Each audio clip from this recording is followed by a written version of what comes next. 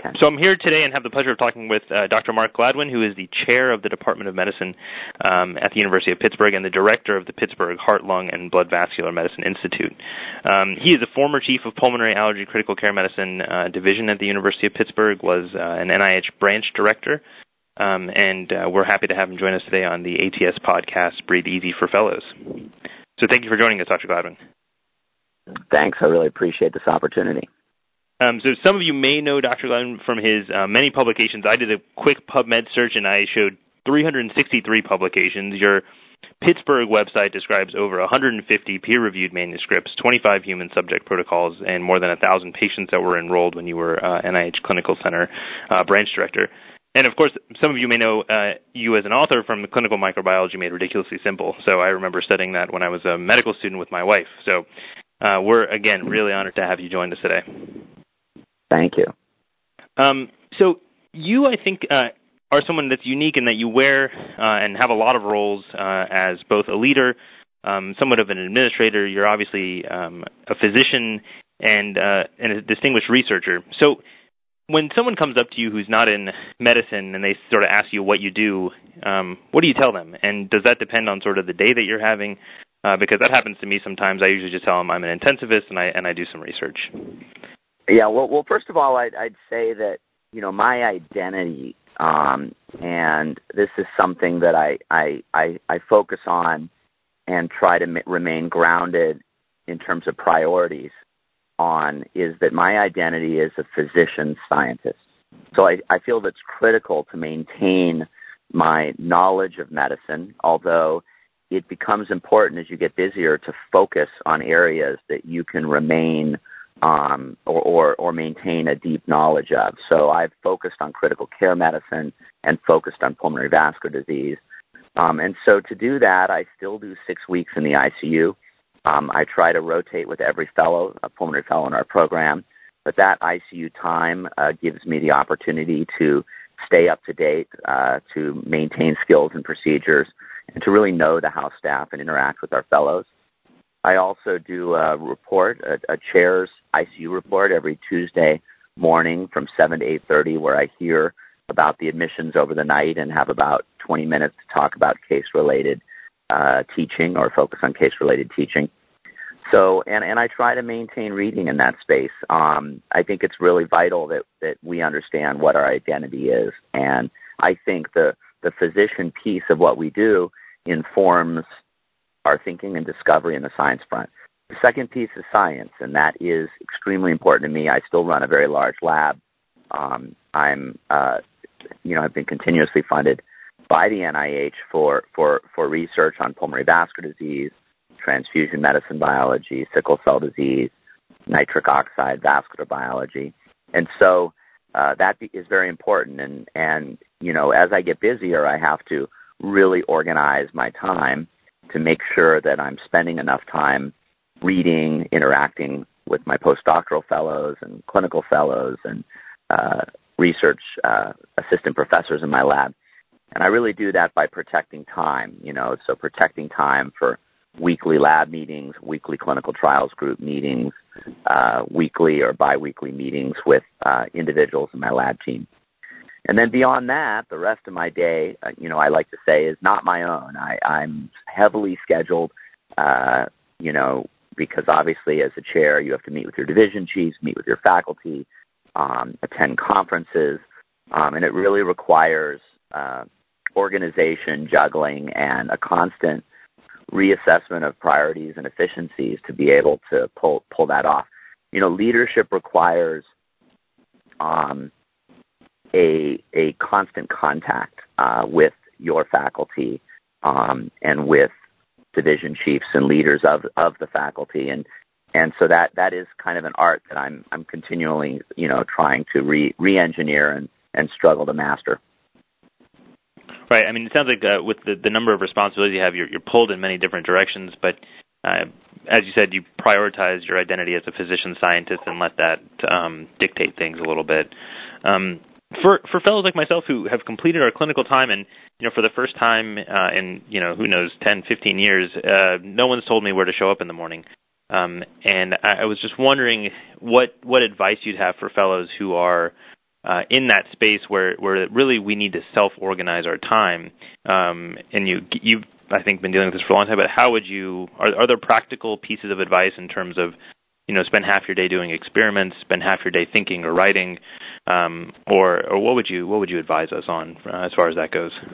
Yeah, that's a great question. It's probably one of the most important questions. And I like to tell people that we, as physicians in training, we are very programmed and regimented. And if you think about it, from the day you started med school until you finish your clinical requirements as a fellow, you almost know what you're doing every month ahead of time. You are very disciplined. You show up on time. You answer your pager. You're always available. And you're really doing a job despite the fact that you're a student and a trainee. And then you enter this very nebulous, unstructured world of research where suddenly nobody's expecting you to be in a particular place. You're the master of your own time. You're really building your own expertise. And I like to tell people that you're making a transition from doing a job or being a student to developing a career. And much like getting an MBA or a law degree, what you end up doing as a physician scientist or academic physician is much more dependent on your success and what you achieve during these nebulous years than what everybody does in sort of the cookie cutter training programs that follow ACGME rules. So this is a really important question, a critical period of transition. And so I often present these sort of preparing for research talks, which I've presented for years at the NIH and at Pittsburgh. And I like to point out a few things. One is that you have to work hard and be disciplined. The same discipline you apply to medical training, you really have to apply to research. And I talk about a 6-hour, 2-hour rule. And my 6-hour, 2-hour rule is every day you should write or read for 2 hours. And people say, well, I have nothing to write when I start. Well, start writing the method section of what you're doing. Start writing a review article about the disease or the topic you're working on. Start writing as soon as you have results. So every day you write and then read. Knowledge is power. You have to read. If you're doing cell culture and molecular biology, read your Guyton textbook on molecular biology or other advanced textbooks on molecular biology. Study CRISPR-Cas9 technology, study PCR, study because as you develop that knowledge, it becomes more fun because you're the master of that universe. So, and then for 6 hours a day, so again, the 2-hour, 6-hour rule, for 6 hours a day, you do experiments, you generate data, whether it's clinical experiments, database analysis, or basic science, molecular biology experiments. You have to do experiments every day. And I think applying that discipline to your daily life once you've picked your projects is pretty critical. Now, the other thing I tell people, simple things, avoid email. Email, texting, our cell phones. These are very distracting, and during that 6-hour, 2-hour, you have to focus. So you've got to avoid email. Those are some of the fundamentals that I talk about, but I think it's a tough transition for people, and you have to maintain discipline.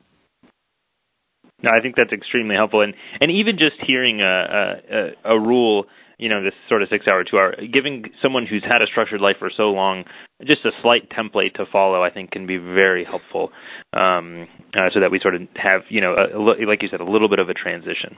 Kind of moving forward a little bit, again, like you said, developing this unstructured time is where we're transitioning from, a job, student to a career. And so you are someone who is at the top of the chair of Department of Medicine. What things are you looking for in new hires? What skills that are unique are you looking for people to bring to your institution that separate them from others? Sure. So I tend to hire either clinicians, physician scientists, physician educators, or scientists, pure scientists, PhD scientists. And I think what you look for is the same with different applications. I really look for passion, that people have a deep knowledge of the content of what they want to do and a real passion for what they do. And I'm sensing, are they networked in that space? Are they known in that space? Have they produced and published in that space?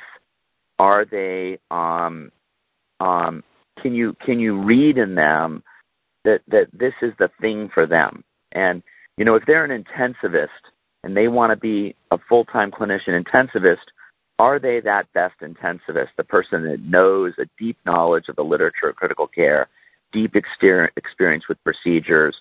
They're a little bulletproof in terms of their ability to work hard. And the same thing with the scientists. Have they presented at the national meetings? Do they know what's new and exciting in the field? Are they enthusiastic about their own work and the promise of their own work and how it will transform the field? So passion. I'm also looking for a work ethic and drive. To really succeed in something, it's not the brilliance, it's not the creativity. Those things are important, but it's often your ability to get the job done against all odds. If you're going to climb Everest, that's hard work, right? And every paper we publish is like a trip to Everest. And so you're looking for people that have that fortitude to withstand the bumps along the way and have that discipline. So that's another thing I look for. Obviously, I'm looking for people that are smart and that have energy. But I'm kind of looking for, again, we work in the rarefied world of the top academic medical centers, and we're looking for people that are going to inspire trainees, that are going to innovate, that are going to try to change the world around them. And so you're looking for that special person that projects, that dedication, passion, and intelligence, that they have that capability to do that. Right. I think that's completely true, and most of us are striving towards that. But as this unstructured time comes along, we're trying different things, but I think having that structure and discipline is crucial for any sort of success. Let me add that. Let me turn that around really quickly though, and point out that while that's what I'm looking for, I think the question for trainees is, how do I get there? How do I do that? And absolutely, I think it's really important to develop a deep knowledge of the area you're in, and that is reading, studying, doing all the things that we do, whether it's developing a unique skill set in the clinic, or whether it's developing a deep knowledge and skill set in the science space or in the educational front. You just want to develop that deep knowledge and that deep skill set. The other piece of it is learning to communicate. I can't underestimate how important it is to learn to write, and to write well, write fast, and learn to speak and present. And we really work on our fellows.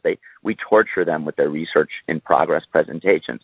But I'm always amazed by their first presentation to their last presentation. And part of that is fielding questions with authority and confidence, presenting clearly, presenting with enthusiasm. And then the last part of that is networking. People don't realize, but networking is so important, and some of that might be reaching out to a leader in the field or leaders in an area that you want to be in, bringing them to your poster, talking to them, following up with them with a humble email and a copy of a paper you've published. This networking becomes very important as you develop a career. So things like, communication skills, writing skills, speaking skills, networking, and a deep knowledge of your space. These are things that you can do to position yourself to project sort of that ideal candidacy to an employer. I think that's extremely helpful. Now, I've been told, so those things, most of the time you can demonstrate, as you said, with emails, interactions with folks, in terms of things that people should have and put on their CV. I've been told that publications and grants are really the currency in academic medicine. Are there other things that you would sort of hold up, similar to grants and publications, that people should have on their CV or should be able to demonstrate pretty clearly? Absolutely. I think the world's changing now. And in fact, I have a role as one of the associate editors for the Blue Journal, and we don't only look at the impact factor of publications now. We look at the downloads. How much attention is this work getting? And so I would say the other thing to not forget about is on a CV is internet-based publications and education content that you create and present. That is the real new frontier of publication that we live in. Those things, a lot of people in our next generation trainees are excelling in that space. So don't forget to highlight that. The other thing is leadership of any form. I'm typically looking for a leader. It often doesn't matter to me if you're a leader in education, a leader in information technology, a leader in basic science, a leader in a clinical space. But are you a leader? Are you going to be a leader? And so presenting evidence of leadership. You brought up the micro book, and I remember I was accepted as a fellow to the NIH like you are. And at the time I came to the NIH, I was committed to learning basic science. And I went to the NIH to really study cell and molecular biology after my clinical training. But I had never held a pipette before. And so it was a leap of faith for the faculty there to accept me as a fellow on the promise that I wanted to do basic science. And I once asked Henry Mazur, why'd you take me? And he said, well, it was clear that you got things done, that you created things. And that book was one example that I was able to get big projects done, even though it had nothing to do with science. And I don't think anybody in that era had read the book, at least in academic leadership. So I think, evidence on your CV of leadership, of creation, of productivity in any form is very valuable. But ultimately, if you're passionate about your area and, you're going to succeed. Great. Well, Dr. Gladwin, it has been a real pleasure for me, and I'm sure everyone who's listening is going to really gain a lot of benefit from getting a chance to hear your interview here. Well, thanks, and I really appreciate this opportunity. The fellows are the future of academic medicine, and so this is just a favorite topic of mine. So thanks for inviting me. Okay, thanks so much, and maybe I'll see you at ATS. Yeah, absolutely. Make sure you network and meet me. I will.